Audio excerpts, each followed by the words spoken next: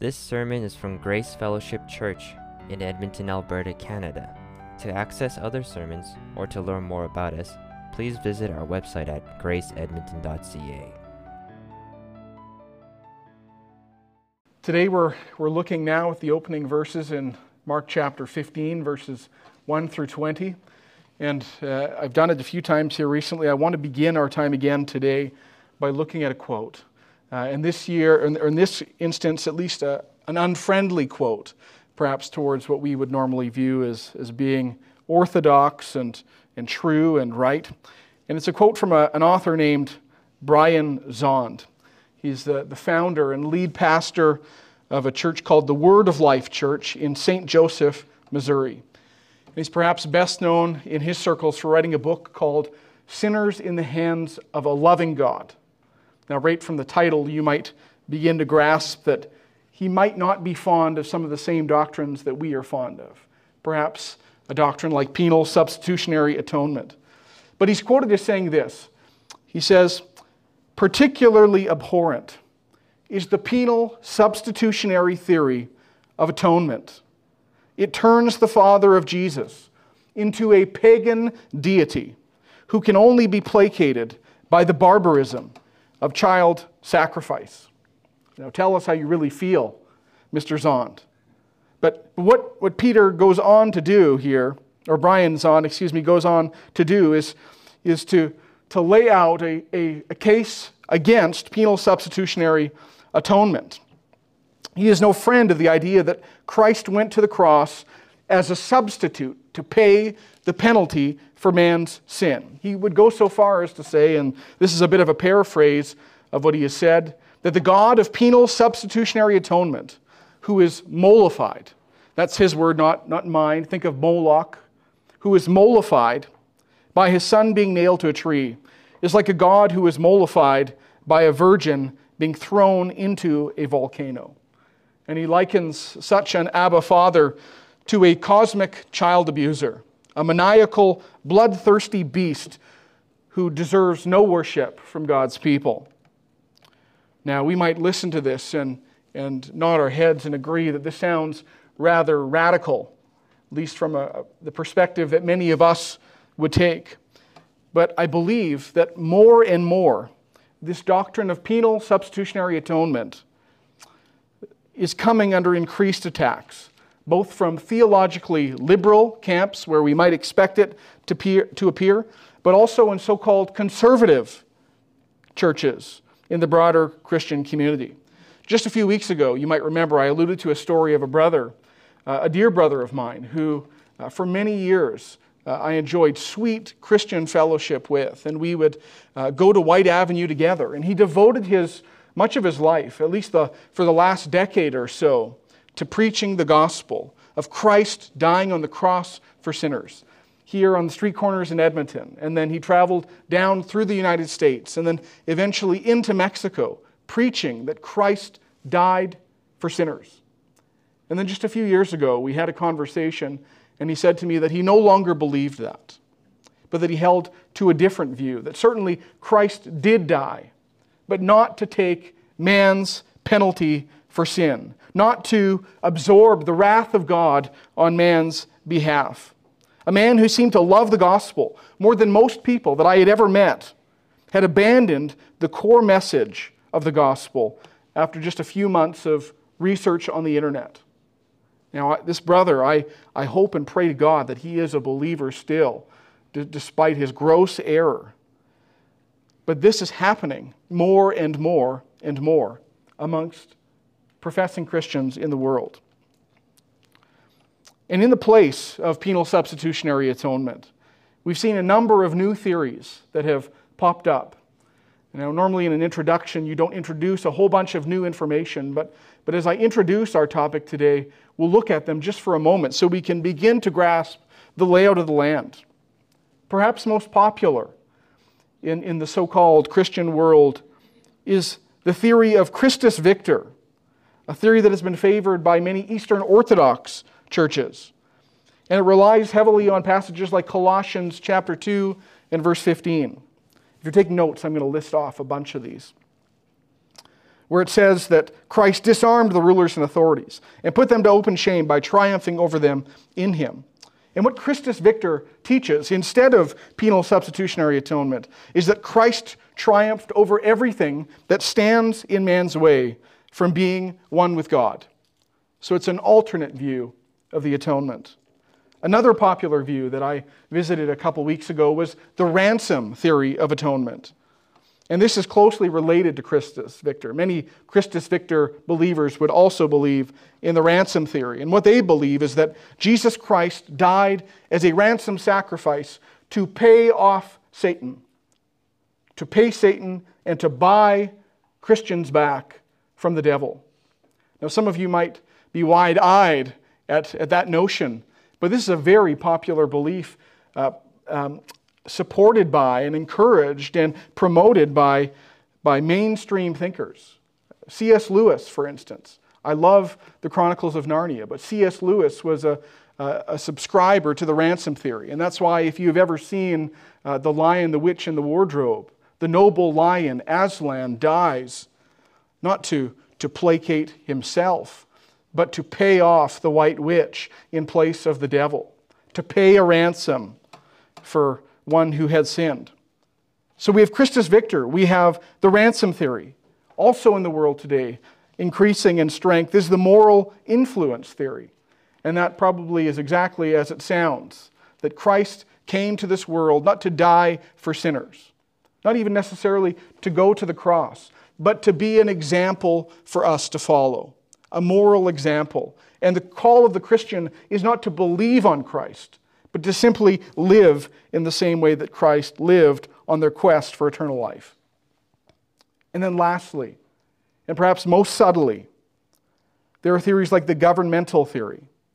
And this theory, which has been historically held by Methodists, a now largely liberal denomination, appears to be very close to penal substitutionary atonement, but is altogether different. Like looking at two cities on a map. They're only inches apart, but in reality, they're 1,000 miles away from each other. And the idea of the governmental theory is that when Christ went to the cross, he died to demonstrate God's wrath for sin, but not necessarily to pay for God's wrath for sin. You can hear that. It sounds close, but it's very different. To put it another way, Christ suffered a punishment for sin, but not your punishment for sin. That is the governmental theory. And perhaps at this point, already some of you, your heads are spinning. You might even be asking, what is penal substitutionary atonement? What are we comparing all these ideas to? And I think that demonstrates an important point. That with all of these theories floating around, and with greater and greater attacks on the doctrine of the penal substitutionary death of Christ, even being embraced by big names and featured in books and Hollywood movies, many of us might be left asking, which theory are we to believe? Are all theories created equal? Is penal substitutionary atonement what we teach in this church, what I am going to lay forward for us today? Is it in fact true? Is it true beyond the shadow of a doubt? Can we bet our eternity on it?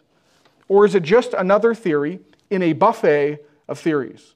And we can pick and choose the ones that we like and sound good. And if you like penal substitutionary atonement, you can pick that one too. Today our passage is going to answer that question fully and finally.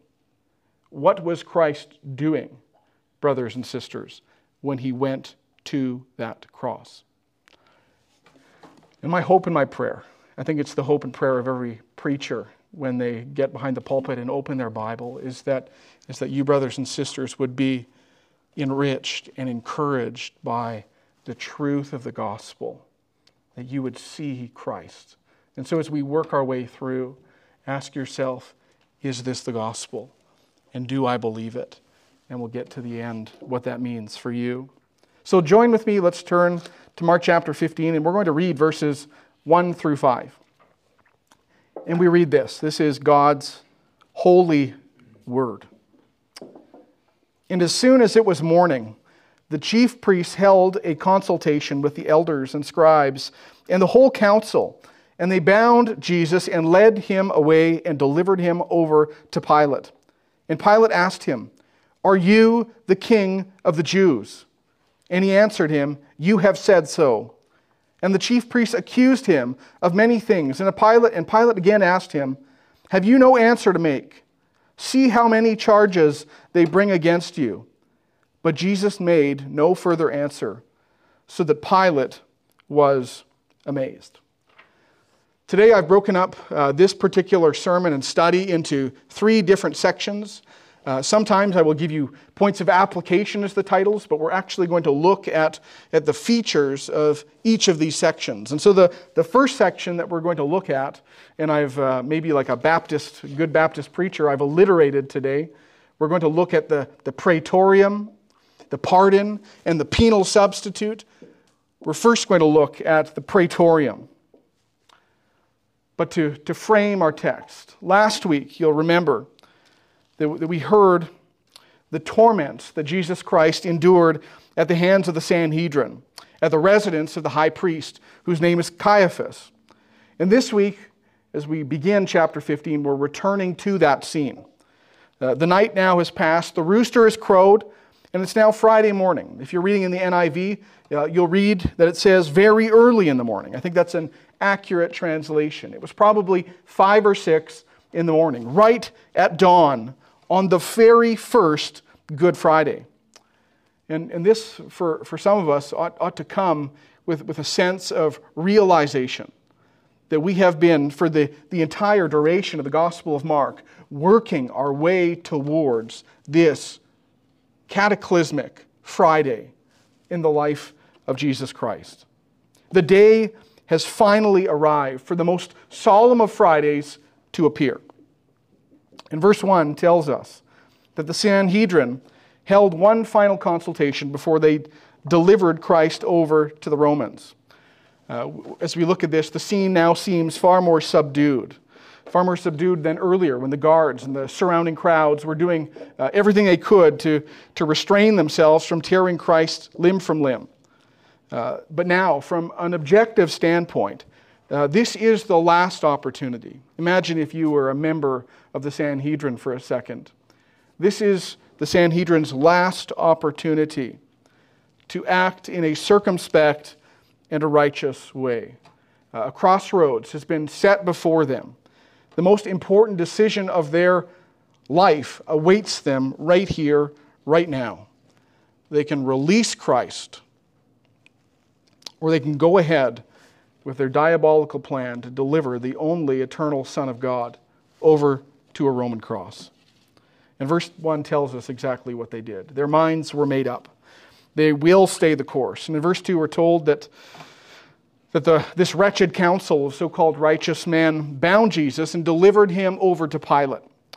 Now, the mention of Pilate gives us the opportunity to better appreciate the historical and the geopolitical dynamics that were at play, and to understand the identity of those who sent Jesus Christ to the cross on that Good Friday.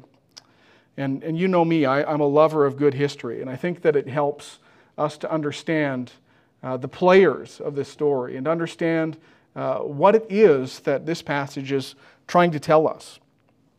Now, many of us, when we picture Christ being taken to the praetorium, picture Christ being taken to Pilate's mansion or palace somewhere in Jerusalem. But what we can tell is from our archaeological excavations and from further study is that that's probably not the case. But in fact that Pilate would be visiting Jerusalem from his home in Caesarea Maritima and would be staying in Herod's palace. And if we remember back a number of weeks now ago, you'll remember that we talked about the prowess, the engineering prowess of Herod the Great, Herod Antipas' father. And so just before Christ was born, Herod Antipas had made this massive palace on the west wall of Jerusalem.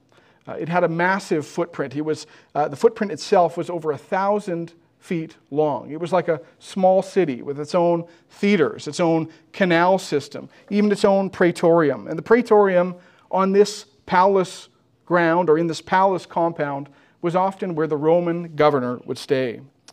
And so it was here that the Sanhedrin escorted Christ. And as I pointed out over and over again, maybe you're getting sick of hearing it, but I'm trying to make an important point here. Brothers and sisters, we can go to Israel today and we can see that palace with our own eyes. And we can walk through some of the excavated halls of that palace. This is a historical fact that Christ went to this place. The historical Jesus went to this palace to be sentenced to death. And it was here that Christ was escorted to the Roman governor, Pontius Pilate. Now again, many atheists and many skeptics, how many people have you come into contact with who say, well, everything in the Bible is made up. The Bible is a lie. It's full of falsehoods. It's full of errors. Well, there were many people for decades who said that there is no way that Jesus Christ went to the cross because the so-called man that he went to, Pontius Pilate, never actually existed. And they denied any claim or any, supposition, any suggestion is a better word, that Pontius Pilate ever existed. And they demanded, how could Christ have been crucified if he didn't exist? And they were rather smug in their demands.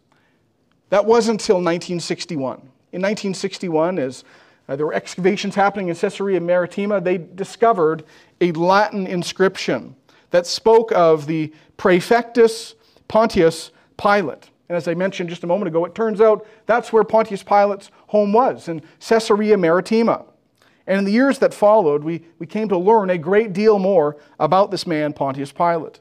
It turns out, in fact, that Pontius Pilate was the 5th Roman governor over Palestine, and in fact had the longest tenure of any of those Roman governors.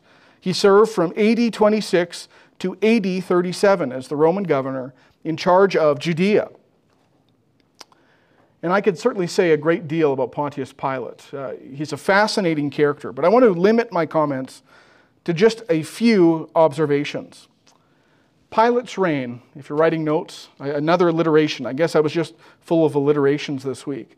Pilate's reign could best be described by 2 words, both starting with the letter C. Cruel and compromised. Cruel and compromised. The Hellenistic Jewish philosopher Philo, a Greek-speaking Jew, he said that Pilate was an inflexible, stubborn, and cruel man. But he also had a long history of buckling under the pressure and compromising when it best served his own interests. So for instance, if we were to go just a few years before this encounter in Mark chapter 15, it was 7 years actually before Christ stood before Pontius Pilate. Pilate got himself into hot water when he decided that he wanted to violate some of the norms of the Jewish people in Jerusalem. The Jews, as you might know, had a strict ban against any kind of image or statue in their presence. But Pontius Pilate, wanting to ingratiate himself with Rome, took the liberty of taking a bunch of the statues of the emperor and placing them throughout Jerusalem, thinking surely this would win him points with his boss. But instead, what happened was the Jews were so distraught, so upset about him violating their laws about images, that they marched 120 kilometers from Jerusalem to Caesarea Maritima was to stage a nonviolent protest. And if you remember from the images on the news from a year and a half ago, when the trucker convoy went into Ottawa and set up camp in front of the Parliament building, it was much like that, only all the Jews, a mass of Jews, went to Caesarea Philippi and set up camps in front of Pontius Pilate's home. And there, in a nonviolent way, made a ruckus for 5 days. And after 5 days, Pontius Pilate was so fed up with the whole scene that he ordered his soldiers to go and to just slay all of the Jews. But the Jews, because they cared more about their law than about death, exposed their throats. They lifted their chins and they welcomed Pontius Pilate and his soldiers and said, "You can kill us before we will put away with this idea of you having statues in Jerusalem." And Pontius Pilate buckled under the pressure. He compromised. He had no moral standards. He had no objective moral standard to hold himself to. And so when the going got tough, he folded under the pressure. Just a few years after that, Pontius Pilate robbed the temple treasury. You'll remember the treasury that was in the temple where the widow put her mite. He robbed the temple treasury to pay for an almost 40-kilometer aqueduct through Israel into the city of Jerusalem. And the Jews were livid about the whole thought that he would use God's money to fund a public project. But this time, Pontius Pilate had learned his lesson. He knew how stubborn the Jews were. And so, in an extreme act of cowardice, he had his soldiers dress as Jews and mingle about the people. And as the people discovered what he had done and started to raise alarm about the issue, these disguised mercenaries took out clubs and beat the Jews to death. Now, many of those who didn't die from clubbing died from being trampled over as men and women, unarmed men and women, ran for their lives. Pontius Pilate was a cruel, cowardly man. And eventually, due to his antics, he was stripped of his post as governor and exiled to Vienna, France. So this was the man that Christ was handed over to. And as Christ stood before Pilate, he was asked, "Are you the King of the Jews?" This was the charge against Christ: sedition, treason. In verse 2, Christ offers a cryptic response. I'm sure some of us wish that Christ would have just said, "Yes, I am. I am Jesus Christ, God incarnate." We would have a perfect text to run to when the Jehovah's Witnesses came to our house the next day. If he had just answered, "Yes, I am this, I am this, I am this, and I am this." But instead, Christ gives us this cryptic response. It's not an affirmation. It's not a denial. But instead, it's an invitation. Christ's life and ministry speaks for itself. And each individual must answer that question for himself. If you're prepared to see it, you know the right answer. And so with that, Christ remains silent. And other books tell us all the charges that were brought against Christ, charges of blasphemy and of treason, and all kinds of trumped up charges were read. And to Pilate's great amazement, Christ accepted his fate and remained perfectly silent. Now it begs the question, Christian, brother or sister, what are we to do with this scene? Why did the Holy Spirit see fit to include these verses in Christ's passion narrative? Why not take us just directly from the upper room in Caiaphas' home to the cross? I think it is because in this scene, we are afforded the opportunity to see and to rejoice in and to worship Christ, Jesus Christ, for his unflinching faithfulness, for his unparalleled righteousness. I think it's here that we get to see the righteous Christ, standing for what is good, standing for what is true in the face of difficulty. And I think we see that.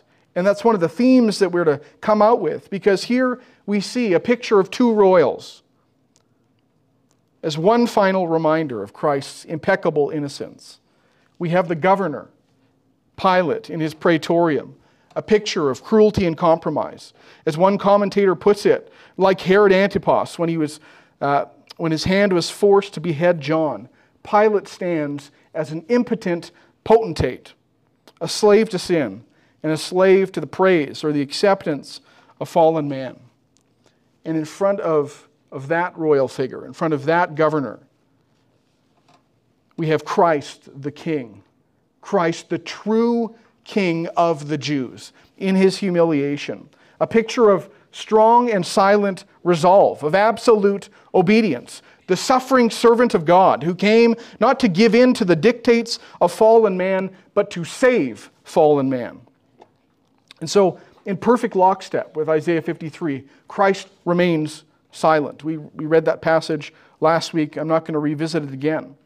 but in the context of Isaiah 53:7, where Christ, like a lamb who is led to the slaughter, does not open his mouth, we find a complete picture of penal substitutionary atonement. Now, what is penal substitutionary atonement? That Christ went to the cross to pay our penalty on our behalf as our substitute, as a vicarious sacrifice. And we see that in the context of this Christ remaining silent in Isaiah 53. In Isaiah 53:11, I could quote the whole chapter. I think many of us have read Isaiah 53 and just been blown away by the accuracy of every prophecy as it works its way through. But Isaiah 53:11 says, "Out of the anguish of his soul he shall see and be satisfied. By his knowledge shall the righteous one, my servant," hear this, this is double imputation, "my servant make many to be accounted righteous, and he shall bear their iniquities." That Christ went to the cross to bear the sins of men, and in so doing, make sinful men righteous. You can almost hear the words of Peter echoing that passage in 1 Peter 3:18, where he says, "For Christ also suffered once for sins, the righteous for the unrighteous, that he might bring us to God." And what a righteousness it is, brothers and sisters. If only we could appreciate the active obedience of Christ. None of us have ever known righteousness like that. I'm sure there are many of us who we've had an encounter with a man or a woman, and we were just so impressed with their godliness that it left a lasting impression. I can think of a number of brothers that I have met. I think of brothers because I'm a man, so no offense, ladies. But I can think of a number of brothers who I have met, and I see the way that they read their Bibles, and I see the way that they love their wives, or are pure and faithful in their singleness, who seek the Lord in prayer, who are men of character. It just pours out even in their speech and in their manner of speech that these are godly men. And I think when I've encountered a man like that, I think, I want to be a more godly man still. There is a higher level than what I have experienced, than to what I have attained.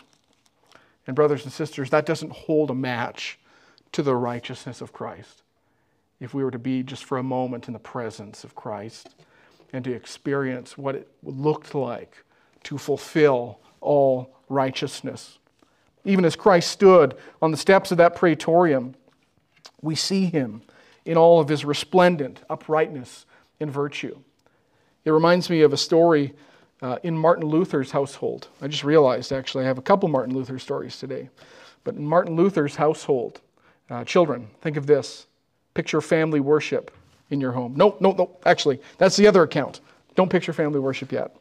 Martin Luther gave perhaps the shortest eulogy that has ever been spoken at a funeral.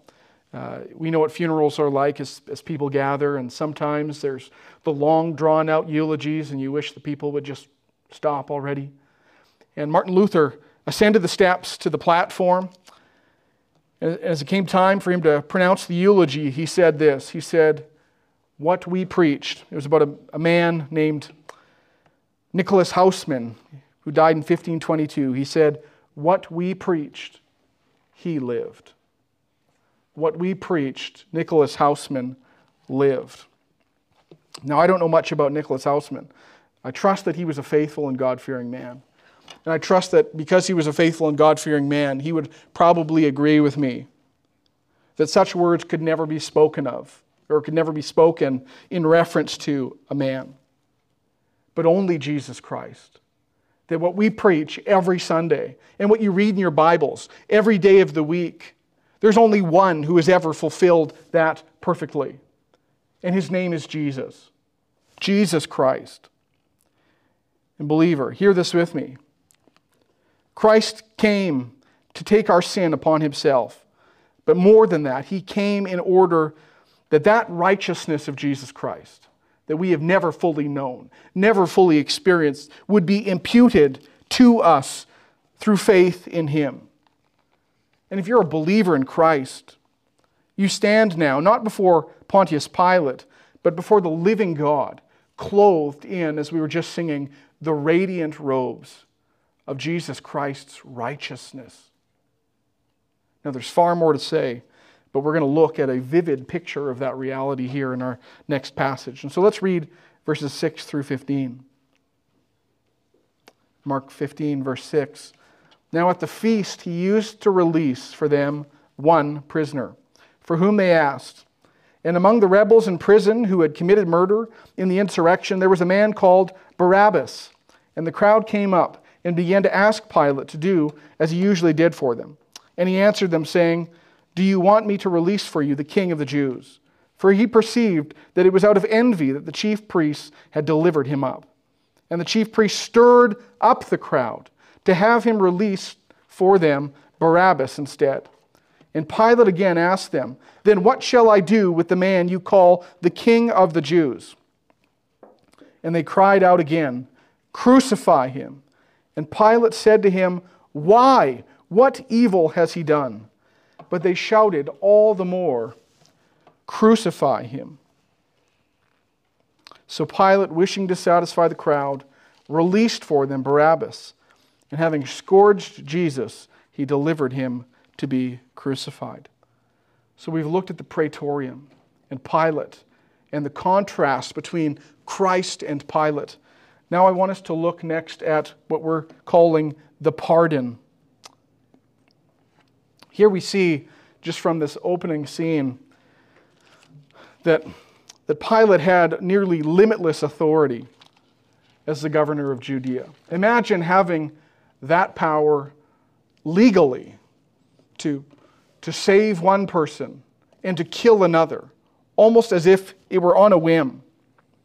And knowing that the Jews had delivered Christ, at least we can give Pilate credit for this, knowing that the Jews had delivered Christ to him out of envy, that is because they were jealous of his success, Pilate offers to release Christ as part of this custom that had been established at the Passover. And we can see that custom laid out fully right then and there, that each Passover, the Roman governor would allow one criminal. This still happens today, as bad as it sounds. One criminal to go free, to have amnesty based on popular opinion, based on who the people wanted out first. And verse 14 makes clear that Christ had committed no evil worthy of death. And Pilate knew that. And so here Pilate puts Christ forward as that person. But again, at this opportunity to release Christ, verse 11 tells us the chief priests stirred up the crowd. That word, to stir up the crowd, could also be translated, they began to start a riot, so that the people cried out for Barabbas to be released. And the way that Mark speaks about Barabbas in verse 7 conveys something about this man. Who is this man Barabbas? We don't know much about him. Some textual variants in Matthew tell us that his first name was Jesus. We don't know that for certain, but perhaps it was Jesus Barabbas. What we do know is that he was guilty of committing murder. According to God's law, he deserved the death sentence for murder. But Mark tells us a little bit more than that he was not only guilty of murder, but he was guilty of murder, and see the words that Mark uses in verse 7. Guilty of murder in the insurrection. He doesn't even have to tell his readers what insurrection it was. Apparently this insurrection was so significant that it could simply be called the insurrection. Kind of like if you're watching CNN. I don't know how many people here watch CNN on the weekends. But if you're watching CNN and they reference January 6th, you don't need any more information. You know exactly what they are talking about. Well, here Mark is talking about the insurrection. And it was Barabbas who was guilty of murder in this insurrection. So here, the crowds have this opportunity before them. And what have we learned about crowds so far in the Gospel of Mark? They almost always get it wrong. And so, with the influence of the high priest, they call out for Barabbas to be released. This violent, treasonous murderer to be released instead of the righteous Christ. And there's an important detail here that's essential for us to note if we're going to understand the imagery of this well. There is an image, there is an illustration here in Mark chapter 15 that we're meant to see. And a lot of it has to do, or can even be explained by looking at Barabbas in terms of his name. If you're familiar with Hebrew and Aramaic names, I'm not sure how many people are here that are familiar with Hebrew and Aramaic names, but the word bar means what? Does anyone know? Bar. Think Simon Bar Jonah. Son. The word bar means son. And think, brothers and sisters, when Christ was in the garden and he called out, Abba, Father. We see here, Bar Abbas. It simply means the Son of the Father. Now, why is that at all significant? That a man named the Son of the Father would be released while Christ himself is condemned to death. Standing before the crowd are two sons. Perhaps if Matthew's variant is right, two Jesuses standing before the crowd. One is Jesus Christ, the Son of God. And the other is Barabbas, Jesus Barabbas, the son of his father Adam. One of them must die, and one of them must be set free. And at the encouragement of the chief priests, the crowds again cries out for the crucifixion of the Son of God, to the full and absolute pardon of the son of Adam. The innocent Son of God is condemned as a penal substitute for the guilt of the son of Adam. I don't know if you see where I'm going here yet. The son of Adam who is released to enjoy a new life of freedom at Jesus Christ's expense. One commentator says, just to lean on someone else so you know I'm not being novel here, it is not difficult to see in this prisoner exchange a reflection of the substitutionary nature of Christ's atonement. Or substitutionary nature of Christ's atonement. While we were still sinners, Christ died for us. Here we see, brothers and sisters, the son of Adam exchanged for the Son of God as a penal substitute. Brethren, why, again, did God the Holy Spirit include this account in Scripture for all of us to see? I think it is because He wanted to showcase the great exchange that took place when Christ went to the cross that Friday morning outside of Jerusalem. From Barabbas' standpoint, think about it if you're Barabbas. From Barabbas' standpoint, it probably seemed too good to be true that you should be found guilty of a convicted criminal, guilty of insurrection and murder, set free because another man was condemned in your place. But it was true. Absolutely true. Even though he was a murderous traitor, a sinner worthy of the swiftest and the most just of executions, Christ was condemned in his place, and Barabbas was pardoned. Now, did Barabbas deserve it? Absolutely not. But that did not make it any less true. As he felt the shackles, again, put yourself in Barabbas' position, as he felt the shackles fall from his wrists, and as he walked out into Jerusalem under the blue sky, breathing the fresh air of the morning, as a free man, just because it seemed too good to be true didn't mean that it wasn't true. And see this with me, brothers and sisters. This is but a shadow of what Christ was about to accomplish as he went to Calvary's tree. Christian brothers and sisters, all of you, praise God, even me included, like Barabbas, we have been set free from our sin and death, but not to die again like Barabbas did, but to live forever. As John 11:26 says, everyone who lives and believes in me shall never die. Christ says, do you believe this? And I frame that question to you. Do you believe this? Oh, brothers and sisters, do we deserve it? Heck no. Absolutely not. Under no circumstance. And not in 10 billion years could we ever earn forgiveness. Like Barabbas, we deserve to die. But for reasons beyond our comprehension, beyond anything that we can think or fathom, God sent His Son, Jesus, the Son of God, to be our substitute on that Friday morning.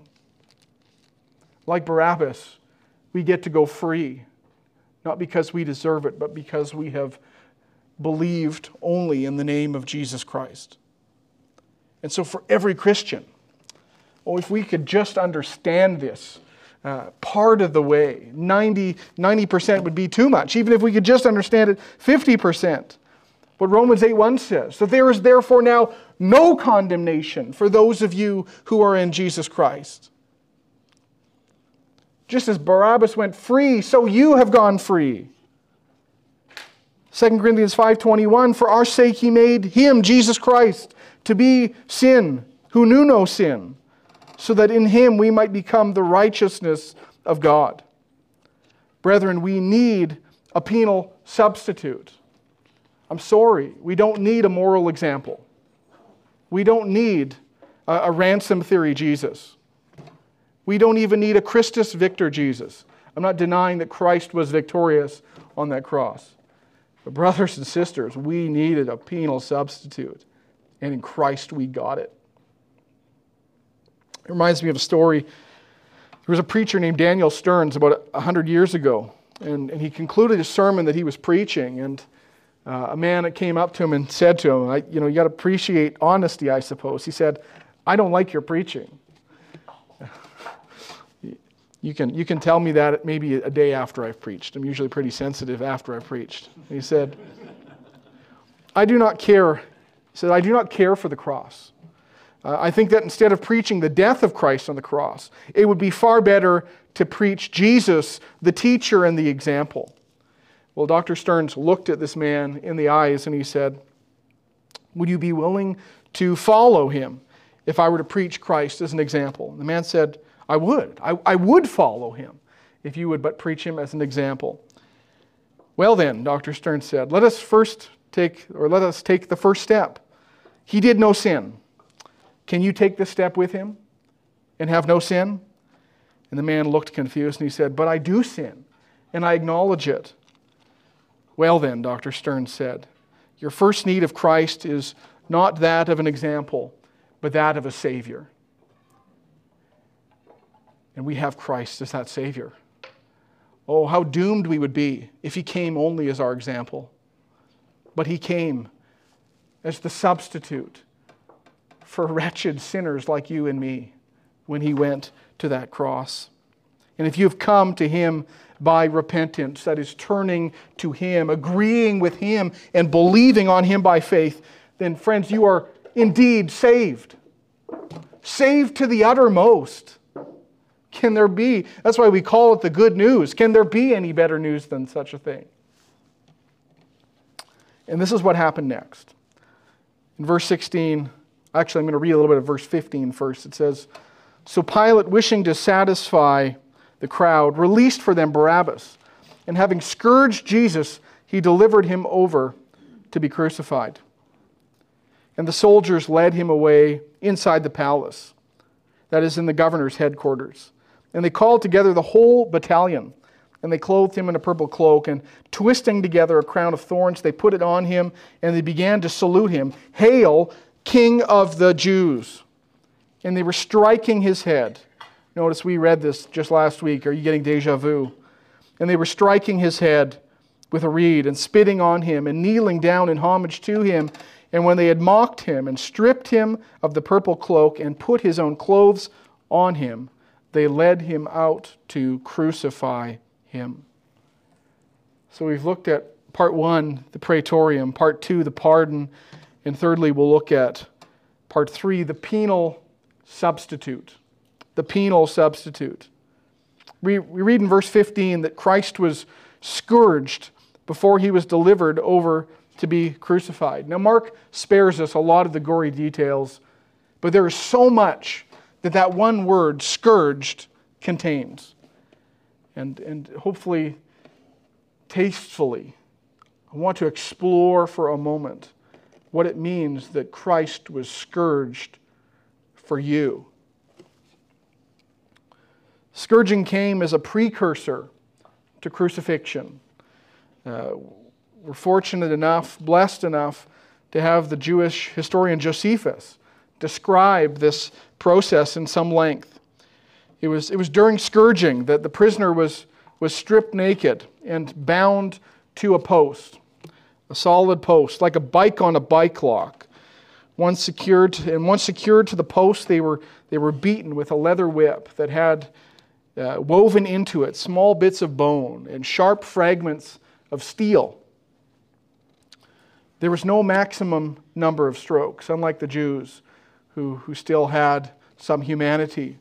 There was no limit to the number of strokes prescribed. And so what would happen is that this whipping with this bone-embedded whip would go on and on and on until it tore away parts of the flesh, until bones were exposed, even until organs were exposed.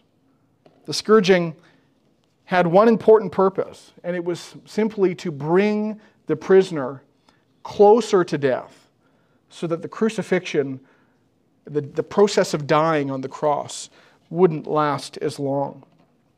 So scourging was so ruthless that some prisoners even died in the process of being scourged. They didn't even make it to the cross.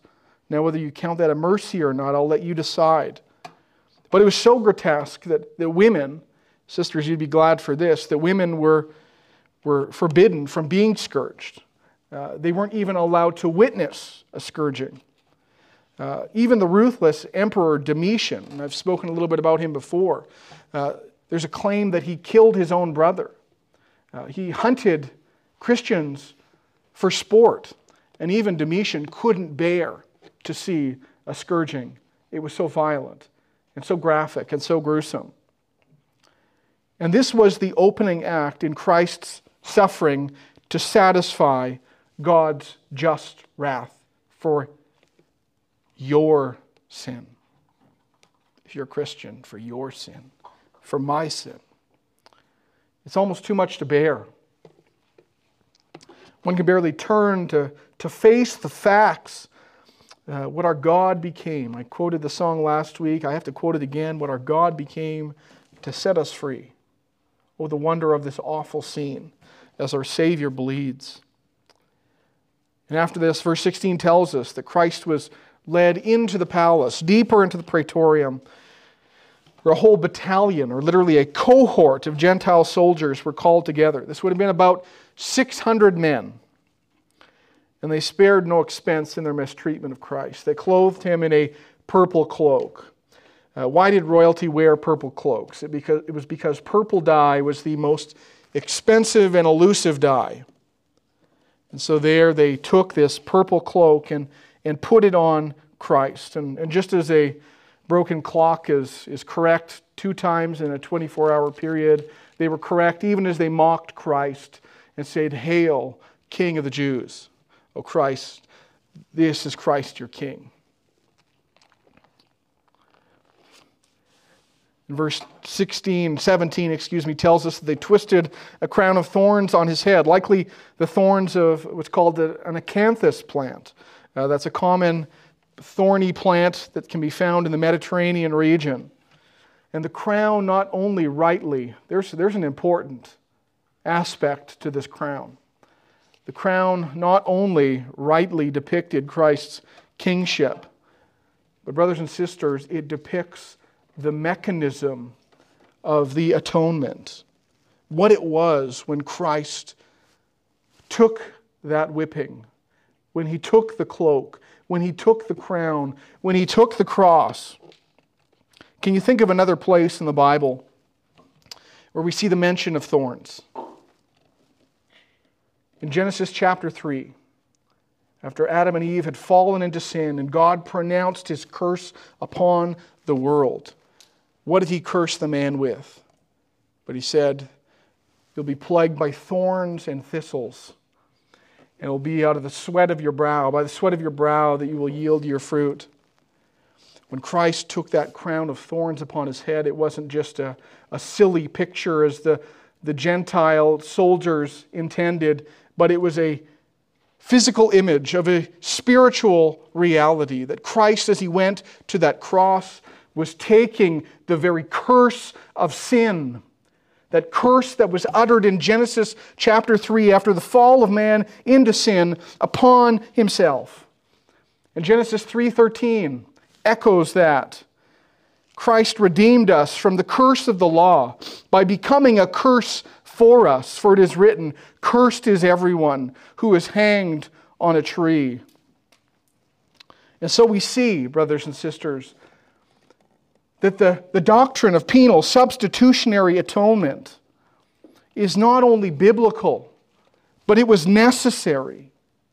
Someone had to go to the cross as God's just law cried out for the condemnation of sinners.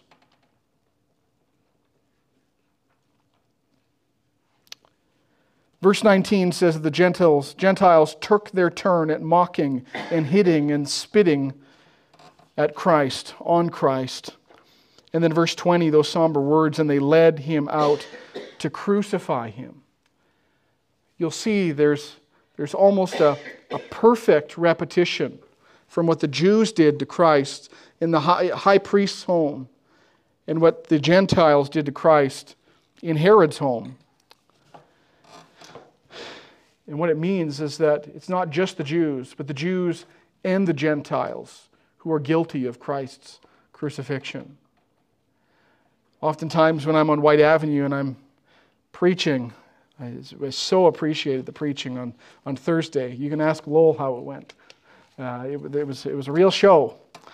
But I oftentimes, when I'm preaching on White Avenue, will say that Christ's blood is on our hands, that our ancestors crucified Christ.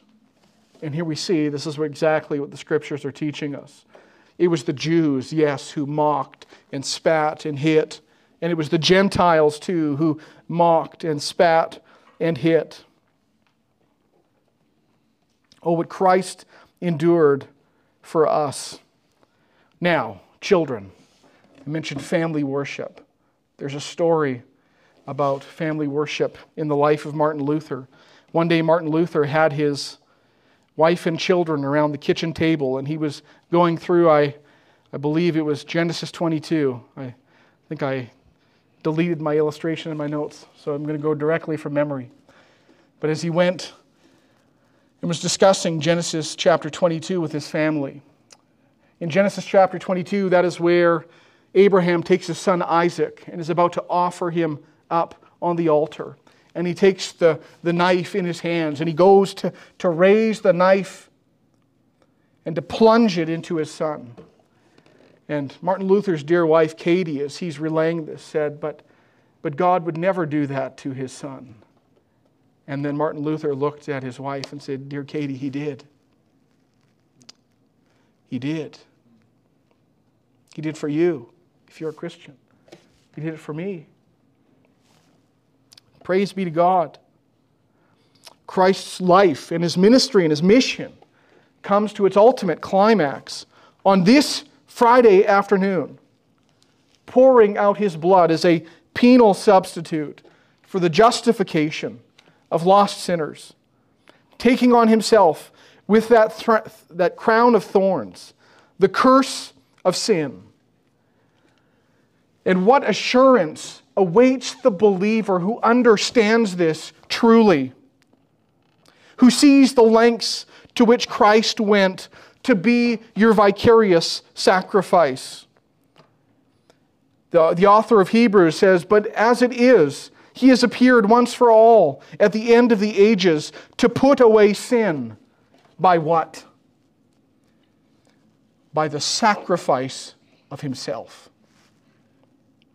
I think it was Spurgeon who said, "If God the Father would subject his Son to such punishment as this for the sins of sinful man, how could he ever change his mind?" This ought to be a tremendous comfort to us, what Christ went through on our behalf. Because if God would do that to His Son, brothers and sisters, what is left for you who have placed your faith in Christ, but only the free and full acceptance of the Father? If you're a believer in Christ today, if you remember nothing else from what I've said today, remember this. If you have placed your faith in Christ, you are justified. Why would God subject His Son to such a thing as this, just to make you work again for your atonement? The blood of Christ, again, I think I'm quoting Spurgeon again, the blood of Christ calls out justification for the believer. There's nothing that can change that. And so we ought to go out that door today with Christ's praises on our lips. This is why we need to preach the gospel to ourselves every single day of our lives. Because our hope is never in ourselves. Why would we put our hope in ourselves when we see what Christ has done for us? It is to spit in His face once more. But what God calls us to do is just to fall upon Christ and believe in Him. Archibald Alexander, he was the first professor of the Princeton Theological Seminary when it was established in 1812. After a lifetime of teaching the Bible, he was on his deathbed, and he said to a friend, "All my theology is reduced to this narrow compass: Jesus Christ. Jesus Christ came into the world to save sinners." And brethren, this is the truth that we must cling to as we live. This is the truth that we must rest on as we die. That in God's cosmic story of redemption, we are not the Davids, we're not the Pauls, we're not the Timothys, we are the Barabbases. And through Christ we have been set free.